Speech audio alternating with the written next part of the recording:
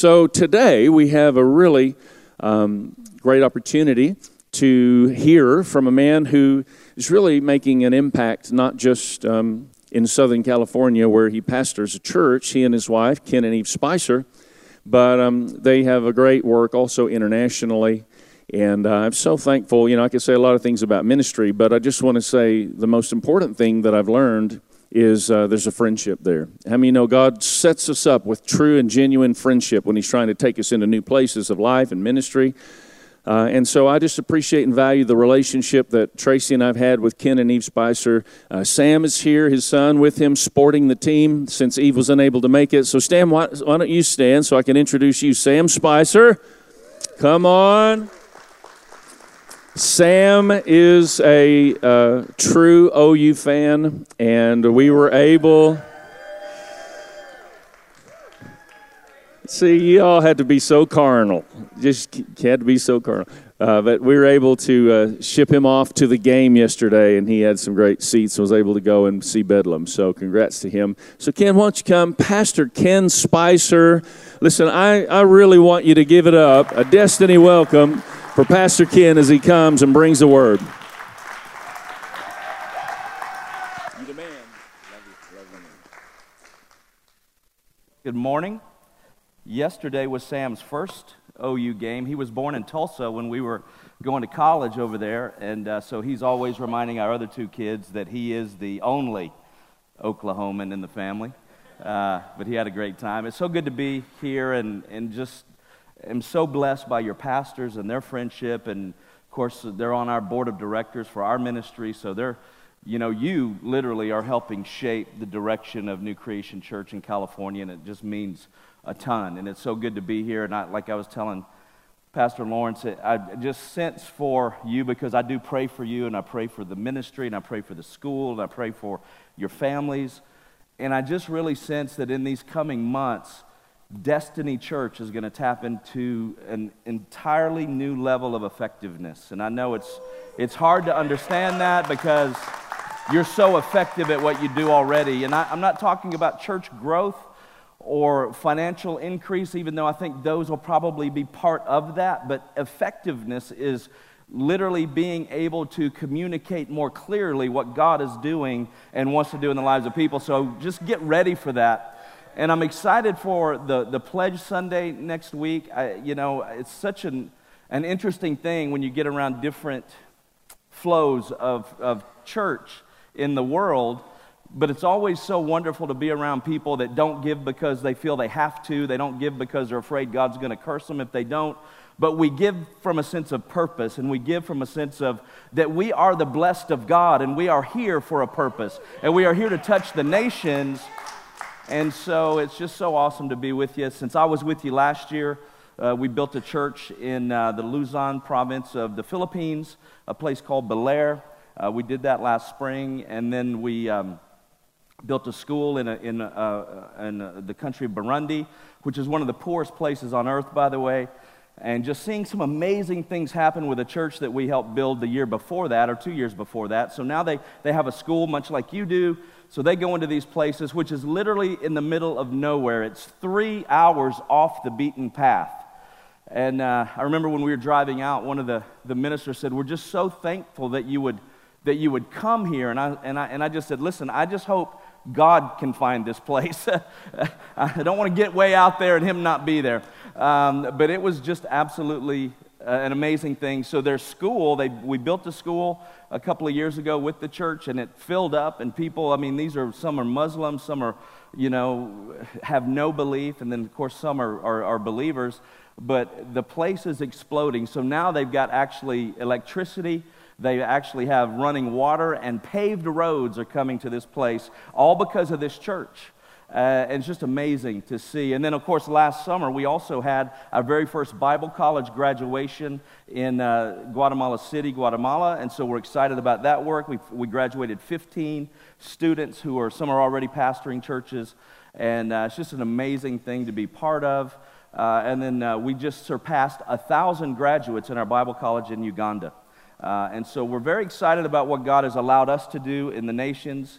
And of course, you all, through your pastors, are a very big part of that.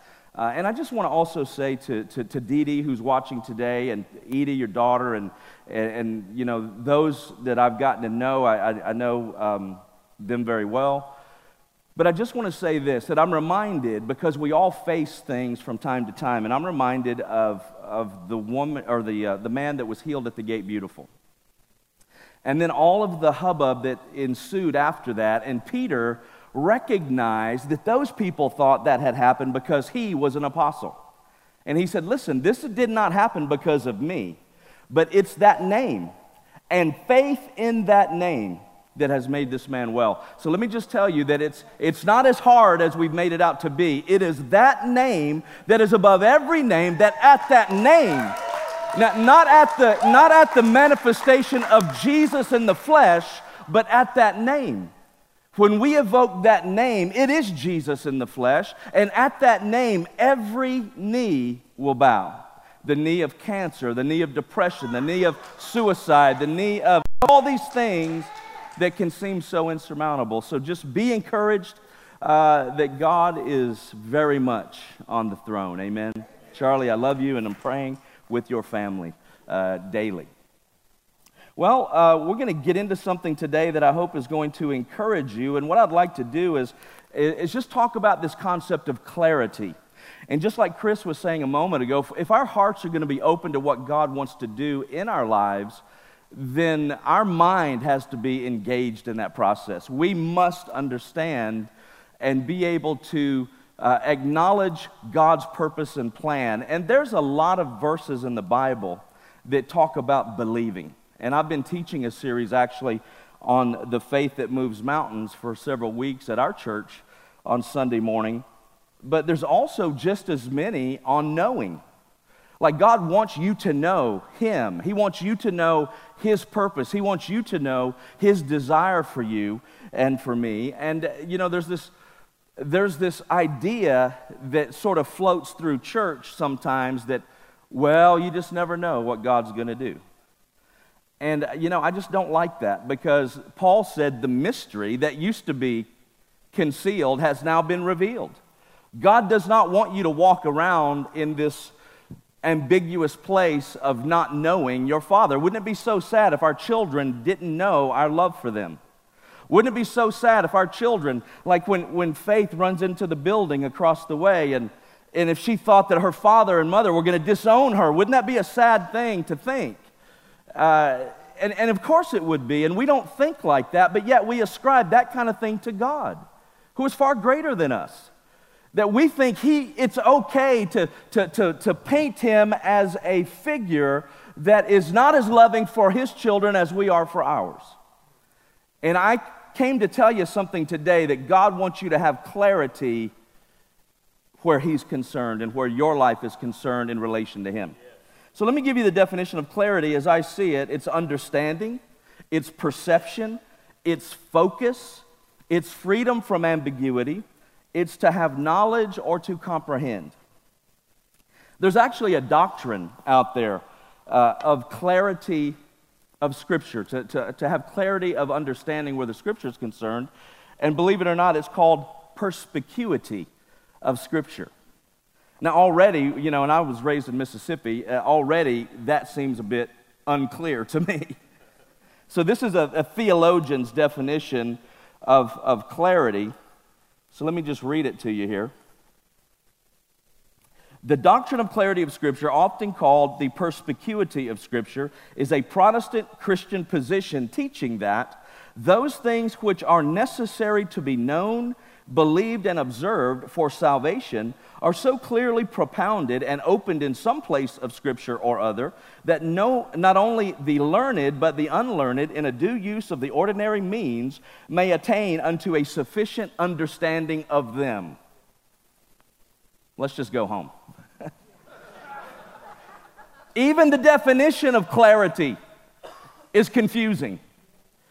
God is simple. Jesus didn't come and teach in a Bible college. He came and talked to farmers and fishermen in means they understood. And God wants us, you and I, to be clear about His heart for us, and that we can have every confidence in knowing that He is way better than we've been told. And so the importance of this clarity is what I'm going to hit on today. Let me show you a quick video. It's just about a minute long, but pay very close attention, please. This is an awareness test. How many passes does the team in white make? Go!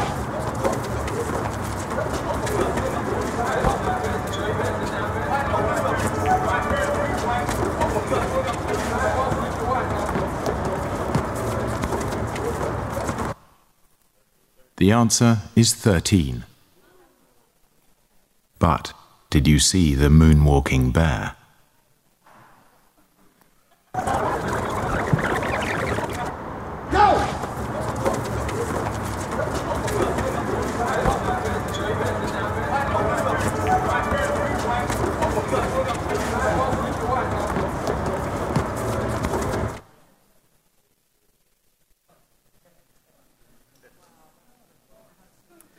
We can get so focused on trying to do the right thing in life that we miss what God is doing. Is that right? I mean, we can get so focused that we can see what we think we're supposed to see, but yet we can also get so focused on the things that we think are important on the backside of that concept that we miss what God is doing. He could be right in the midst of something, and we're begging God to come and do what He already said He's done. And I think it's interesting when we think about this concept of clarity. And what we believe about that. So how we think and what we think about God determines what we believe. And if we believe that I can do all things through Christ who strengthens me, then that means we believe we can do all things, whatever God would call us to do. Now understand that we can be distracted with things that He's not necessarily inviting us to do, and this is sometimes a difficult thing. Because as your pastor has taught me that, an opportunity that's not, in line with our purpose just becomes a distraction. So I get that piece. But at the same time, there's nothing you can't do with God who strengthens you. The verse in 2 Peter 1, 2 through 4, take a look at this. Peter says, "Grace and peace be multiplied to you in the knowledge of God."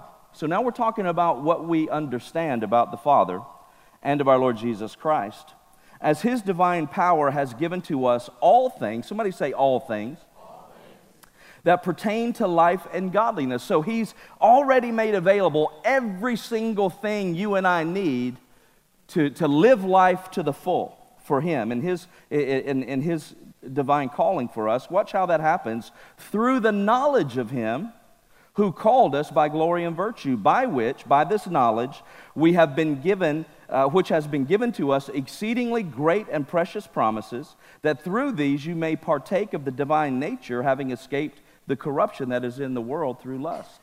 So when we have a knowledge of God, when we have this clarity of who He is, do you know that the definition of idolatry is raising up a false image? And do you know what happens, unfortunately, all over the world every time people talk about God? Because sometimes there is a false image of Him put forth that we say, well, you better be careful because God's going to punish you if you do this. Or you better be careful because if you're not sure, there could be some ramifications as far as God is concerned with you. And I struggle with that, and you'll see a little bit more of what I'm talking about as we go today. But Jesus came as God in the flesh to show us the Father. Before Jesus came, every aspect of God was already in the earth.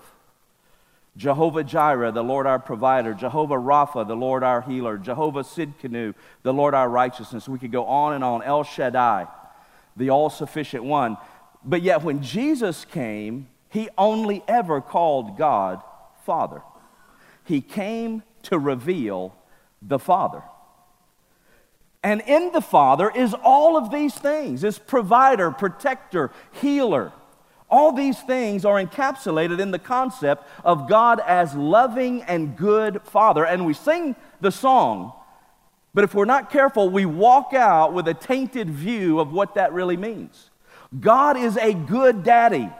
He wants us, by the Spirit of God shed abroad in our hearts, to cry out Abba when we need Him.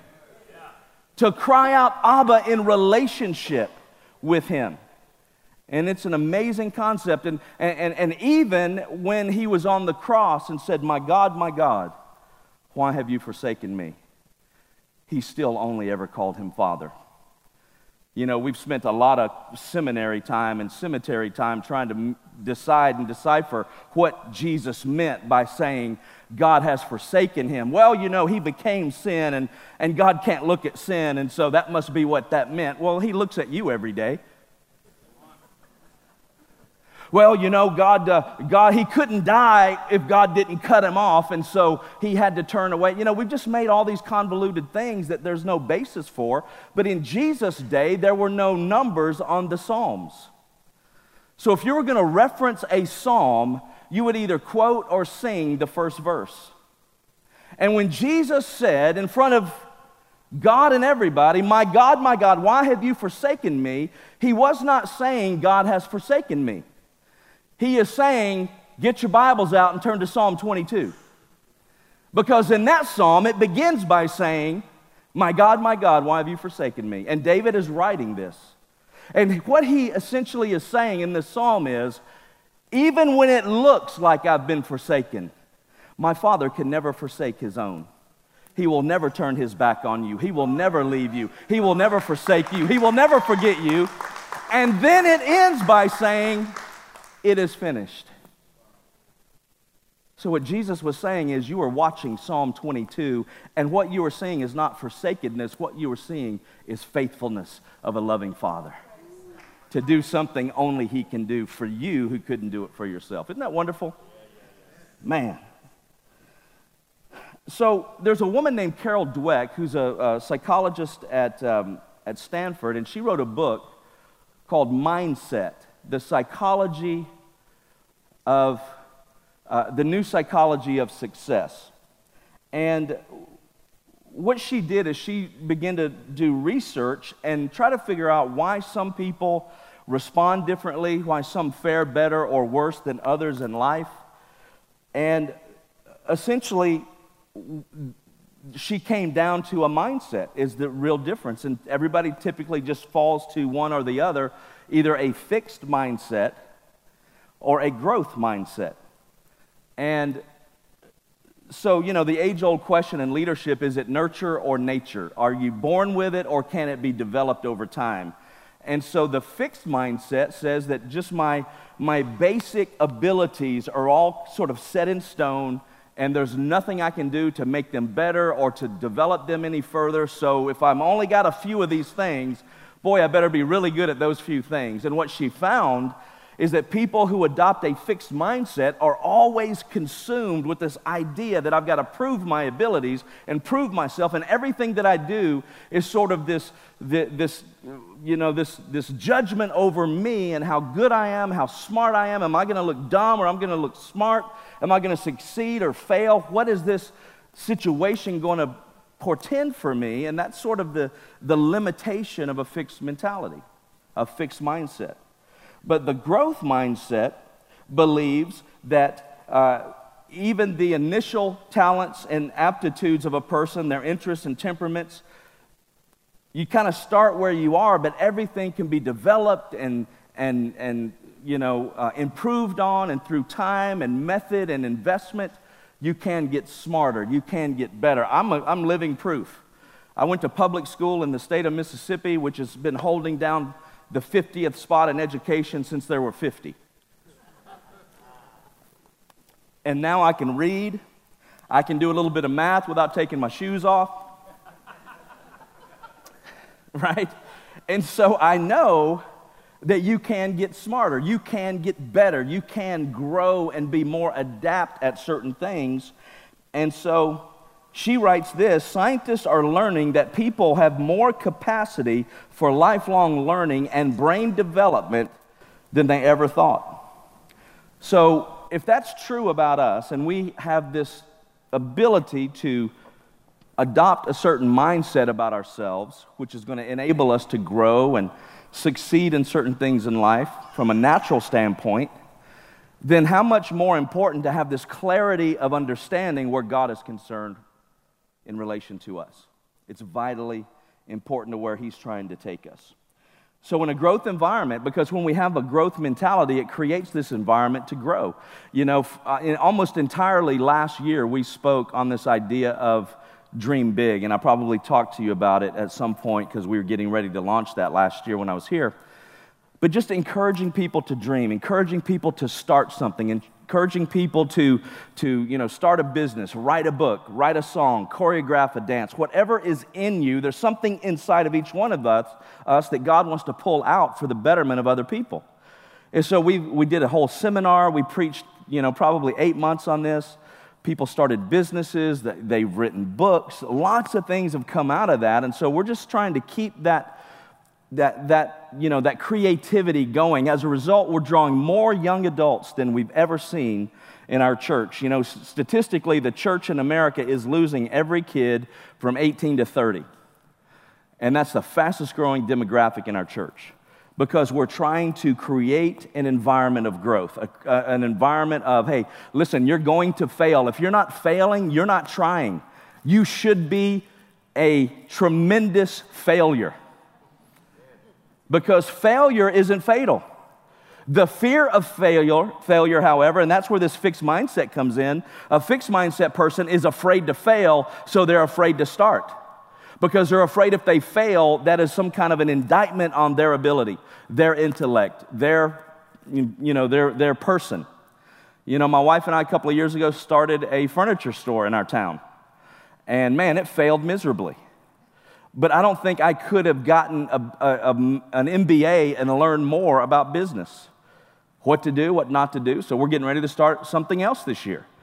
And we're just never going to stop starting things because God is challenging us to live fully, not to live safe. Jesus didn't die to keep me safe.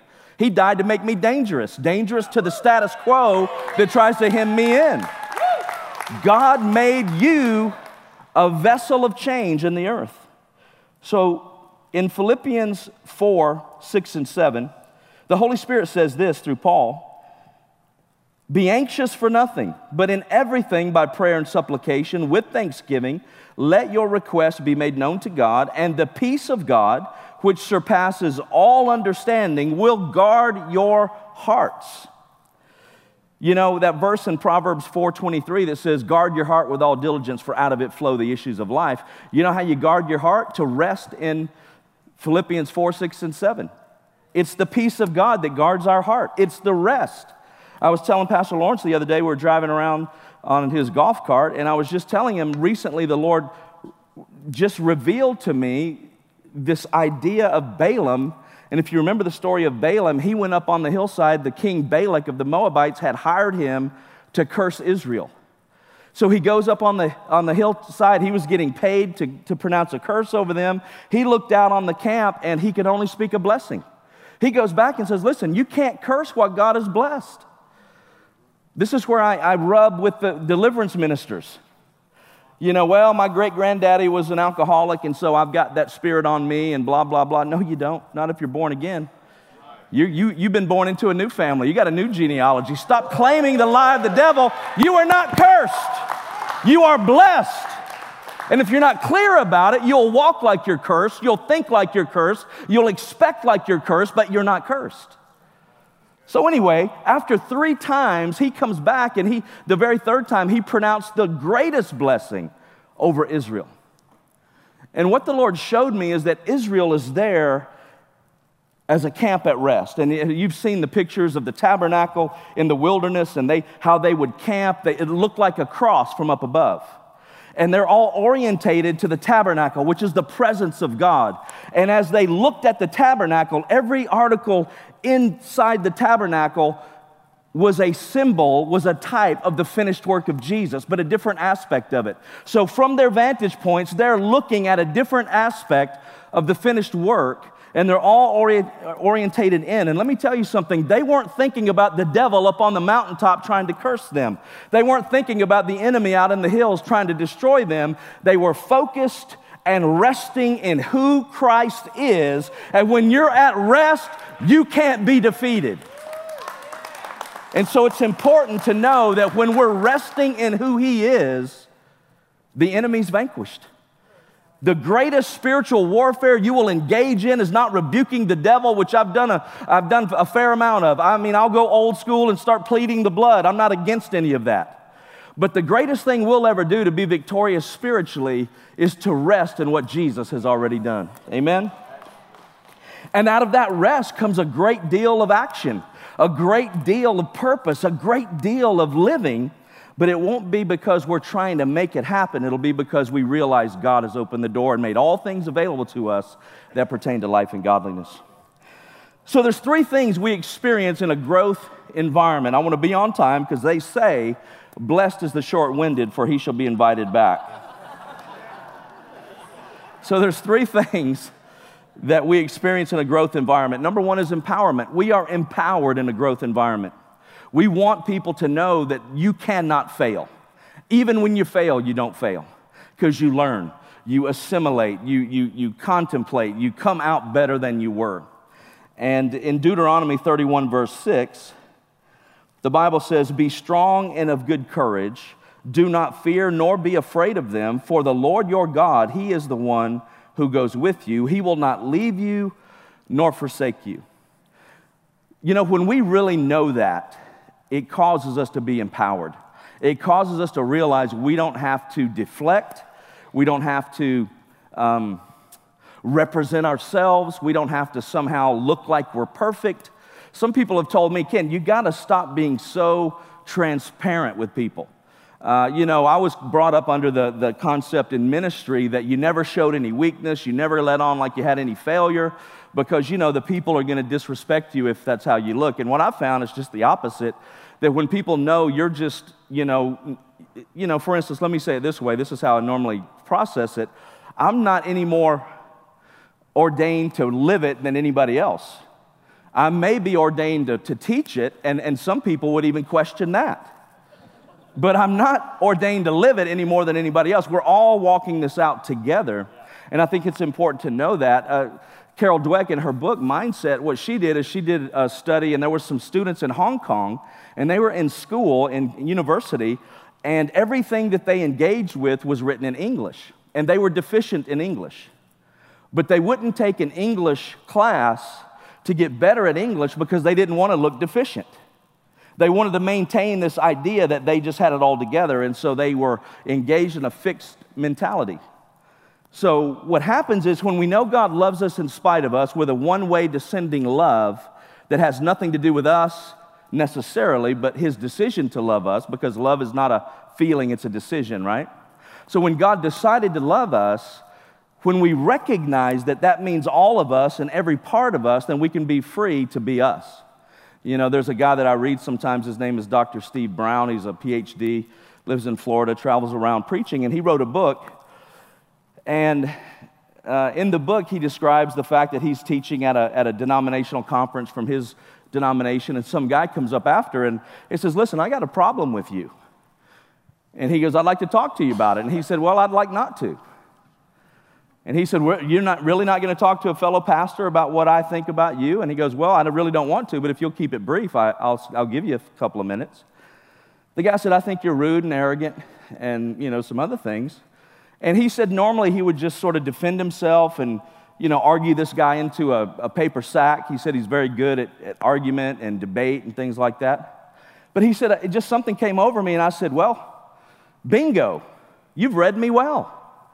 And he said the guy didn't know what to say. He said when he just decided to stop defending himself, it was a great liberating thing that he experienced. And he goes, man, if you'd have known me 5 years ago, you'd really be grieved. He said, I'm selfish, and my mother's always said it, and my wife agrees. You know, I got all these issues, and he said, I felt so good about saying bingo to this guy that I just started calling it the bingo retort, and every time somebody criticized me, I said, yes, you're absolutely right. Well, I don't think you're fit to be a pastor. You know, I agree. I've told the Lord that many times. See, we run around like we've got to pretend to be somebody without any issues. And that alienates us from people that need help. And it alienates us from the help that God provides us when we are honest about our deficiency. Let me go back over this. He will neither leave you nor forsake you. Do you know that there's a hoax in church that says when you get into sin, God will leave you? That when you have problems, God can't be around that, so he separates from you? I struggle with that stuff. And not well either. I mean, I struggle like by addressing it and not always in as much love as I would like. Because my Father and your Father, I'm talking about the God of the Bible.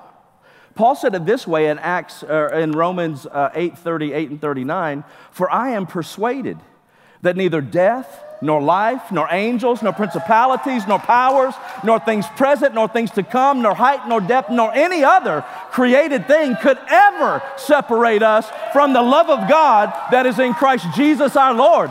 I'm sorry, but you ain't bad enough to run your daddy off from you. Well, God can't be a part of that mess. Oh, God is part of that mess. He's all up in that mess. He's all up in it. And what we do is we lie to people because we don't want them to think we're validating their lifestyle, and somehow we want to make sure we distance from that lifestyle, which I get, but it's not true. He will never leave you nor forsake you. When you know that, listen, there has been untold numbers of fights on playgrounds around the world because there was some snotty-nosed little kid who had his big brother there on the playground somewhere. Are you listening to me? When you know your Father will never leave you nor forsake you, no matter what you've done to deserve that, you are empowered to live life to the full. You'll get up, you'll dust off. And by the way, that concept does not make people want to go live in sin. And that's what people will tell. I get told all the time, "Now, Pastor Ken, you got to settle that down now, because people will go live like hell." What I found out mostly around the world, people are living like hell anyway, and it ain't my fault. And it's not God's fault. So if you figure people are going to live like hell anyway, let's just make sure they know the road back, right? Let's make sure they know God hasn't cut them off. And so the Bible says, if we could just get biblical here for a moment, sin shall not have dominion over you because you're no longer under law, but under grace. So actually being under the grace of God, which is unconditional love and acceptance, not unconditional approval, by the way, but unconditional love and acceptance, and that means that when I have that mentality, the clarity in that my life will gravitate away from sin that so easily besets and liberate me into a life that's free from the condemnation and guilt of it all. Not that you're going to be perfect, because you won't, but God's not ever going to leave you. That's called empowerment. The second thing is enjoyment. We'll experience enjoyment. Do you know this ought to be fun? I mean, we have a place down in our neck of the woods called Disneyland. I don't know if you've ever heard about it, but there's a plaque on the wall there when you go in that says the happiest place on earth. And every time I see it, I want to rip it down because it's a lie. Because when you get in those lines that are an hour long to get on a ride, you're not happy. When you pay $700 to get your family of four in the gate, you're not happy. It's a lie. But now when you understand who God is and how he thinks about you, that'll make you happy. We ought to be happy. Jesus said, "Come unto me, all ye that labor and are heavy laden, and I'll give you rest. My yoke is easy." I know you know these people. I'm related to a couple of them. Well, it's just so hard.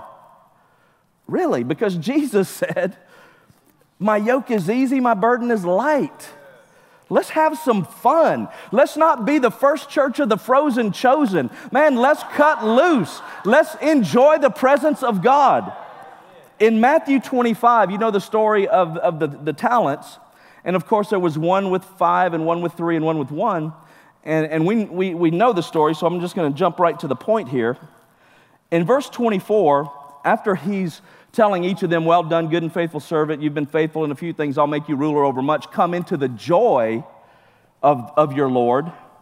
It says, then he who had received the 1 talent came and said, Lord, I knew you to be a hard man, reaping where you have not sown and gathering where you have not scattered seed. And I was afraid and went and hid your talent in the ground. Look, there you have what is yours. If you're hiding a talent, just as a little side note, get off that talent and start letting it shine up in here. Amen? Yeah. Now watch this. So he was afraid, he was motivated by fear, and he refused to use what God gave him to bless, the people around him, the world around him. But notice how it all happened. He said, I knew you to be a hard man. I knew you. His mentality of the master was that he was a hard man.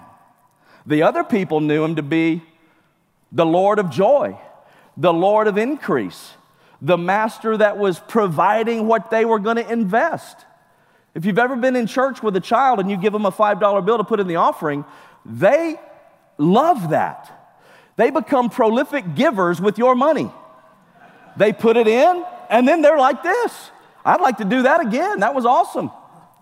When we get the picture that God is the one giving to us to sow into our church, into our community, into our world, and it's not ours, we're just passing it along, we've also become prolific givers, not just with our money, but with the talent, with the gifts that He's given us. But know this is why this is so important. If you know God to be harsh, unloving, unforgiving, a child abuser, you will be afraid to make a mistake. Therefore, you will never touch the world around you. You'll never touch the people that need it so desperately that you work with every single day, because you'll be afraid to say it wrong, do it wrong, and then, of course, God will get mad at you if you don't. We need some clarity. We need to know Him as a loving Father. We need to know Him as the one that says, hey, you can't lose. The only reason this one got into trouble is he failed to step out in the love of the Father. We ought to be enjoying this. Amen? Third and lastly, to embodiment. We experience the embodiment of the Lord. He inhabits us. Don't you know you are the temple of the Holy Ghost, the Bible says.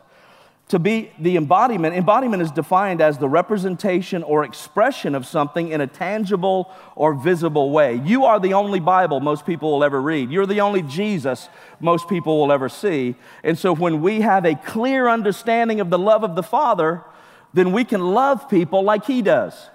I always like the fact that He would, just chastise the religious and then talk to the woman at the well. Jesus was either speaking hyper law or hyper grace. Hyper law to the religious, making them hopefully see that they couldn't do what He was saying, but instead they ran off and made doctrines about how to do what He was saying. Love the Lord thy God with all your heart, all your soul, and all your might, and love your neighbor as yourself. He wasn't saying that to the church. He was saying it to Pharisees. He was saying it before He died.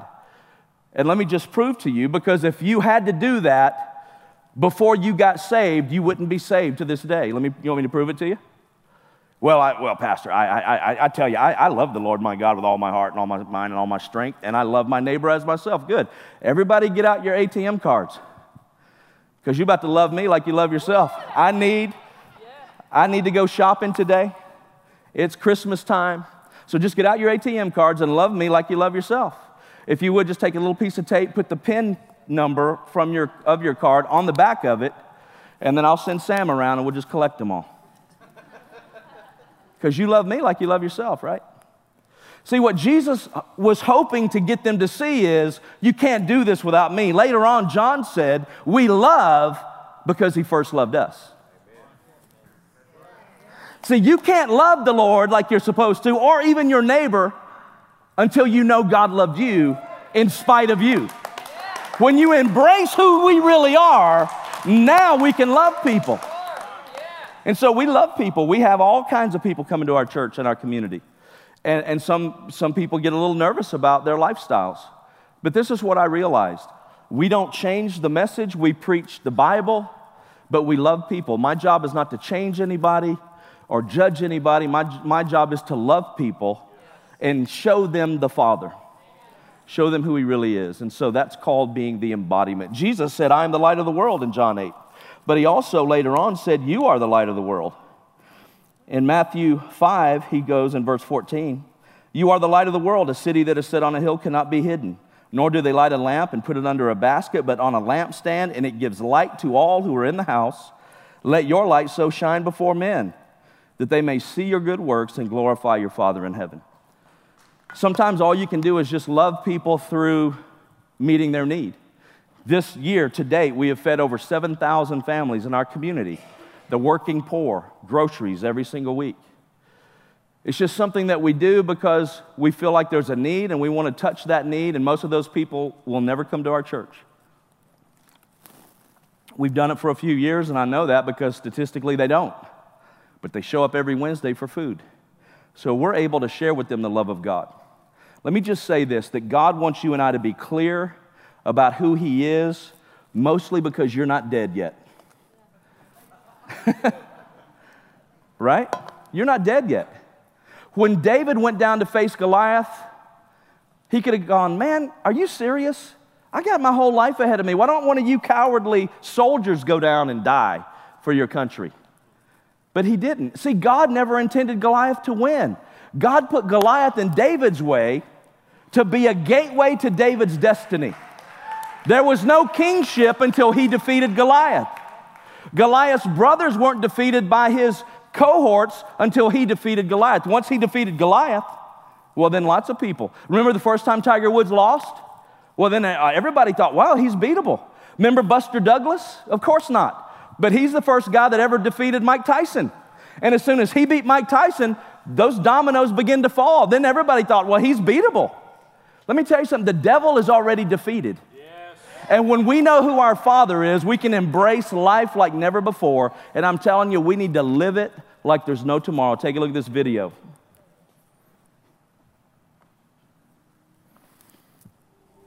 I want you to ponder these 4 questions. The first question to ponder when you go home is why? Why go this far? Why try to learn this much? Why study? Why put yourself out? Why try to earn as much as you can earn, share as much as you can share? Why try to become all that you can possibly become? Why develop yourself to the full? Why try to do it all? Why try to take on this much responsibility? Develop every skill you possibly can. See every human you possibly can. Go to every class you possibly can. Touch everybody you possibly can. Why do that much? Why go that far? Why share that much? Why give that much away? Why try to see everything? Why try to do everything? Why try to become everything? The first question to ponder when you go home is why. Here's another good answer to why. It's the second question. Why not? Why not see how much you can earn? Why not see how much you can learn? Why not see how many skills you can develop? Why not see what kind of person you can become? Why not see what kind of influence you can have? Why not see how many people you can rescue from oblivion? I want you to take that personally. Why not?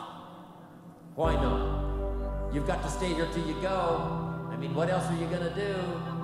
Why not see how much you can do, how far you can go? Now, here's number 3. Why not you? You've got the brains.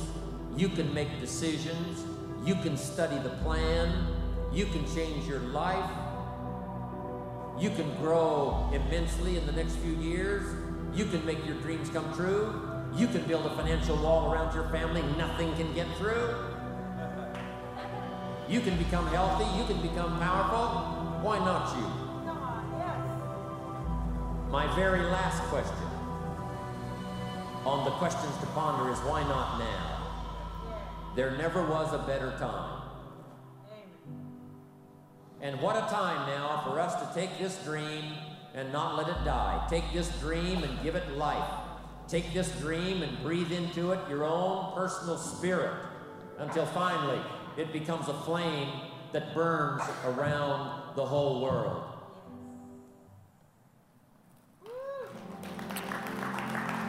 Let me just say today, If you need Jesus as your Savior and you've never done that before, then today's your opportunity. Jesus said in John 3:16, "For God so loved the world." Notice he didn't love the church only, but he loved the world. That he gave his only begotten Son, that whosoever would believe, somebody say believe. Not do, not act, not perform, but believe. Everything you'll ever do starts with what you believe. If you believe that whosoever would believe in him would not perish but have everlasting life, if you believe that today, right where you sit, you can be born again of the Spirit of God. That's the Bible. When Paul was asked, "What must I do to be saved?" he said, "To believe on the Lord Jesus," in Acts 16:31. And then he threw in a promise, "And you and your house shall be saved." Notice, that was his point. That was his time. He could have said, "You got to go to Pastor Lawrence's church. You got to give a bunch of money. You've got to, do this and do that. You need to do certain things to get saved." But he didn't say that because he knew if you'll believe on the Lord Jesus, the doing won't be a problem. Believe on the Lord Jesus. If you believe today, you're born again according to the Bible. You say, "But Pastor, we need to make a public confession." Oh, you will. When you fell in love in the 3rd grade on the playground, you told everybody. My problem and my role isn't to get you to confess it in church. That's pretty easy. But when God touches your heart and you're in love with him, you'll tell somebody tomorrow morning at the coffee pot at work. "Hey, I got to tell you what happened to me this week. I got to tell you about this Jesus that loves me unconditionally. Let me tell you about my Father." It'll be the easiest time you've ever preached the gospel. Remember how you used to feel like you had to win an argument? You had to somehow debate somebody into submission? You just tell them about your daddy. My friend Dr. Steve Brown tells a story about a young man he taught in seminary, Justin Holcomb, who was now a pastor and leader in the church. And when Justin was about 10 years old, his neighbor, his friend, was moving away. So he didn't want them to sell their house. So he went and clogged up all their drains one day when they were gone, and he flooded their house. And after a couple of days, his father found out. He, of course, asked him a few times, "Were you involved in this?" He goes, "No, Dad, I don't know why anybody would do something like that." And so then the jig was up. He found out that he actually did do it. And his father called him in, and he goes, "Look, the neighbor told me he saw you coming out of the house that day." He goes, "I'm very angry at you, Justin, because you lied to me, you lied to God, and you need to get your heart right with God and me." And he said, "Daddy, ever since the day that happened, I've asked God to forgive me. I've prayed and I just feel so badly about what I did." His father said, "Oh, you prayed? Well, that changes everything. You're forgiven. Go out and play." And Justin Holcomb says the first time he ever preached the gospel was when he went out and told his friends what his daddy had done. All you have to do is tell people what your daddy has done. If you got anything out of today, go out and play and be sure and tell them about your daddy. Hallelujah. Pastor Lawrence.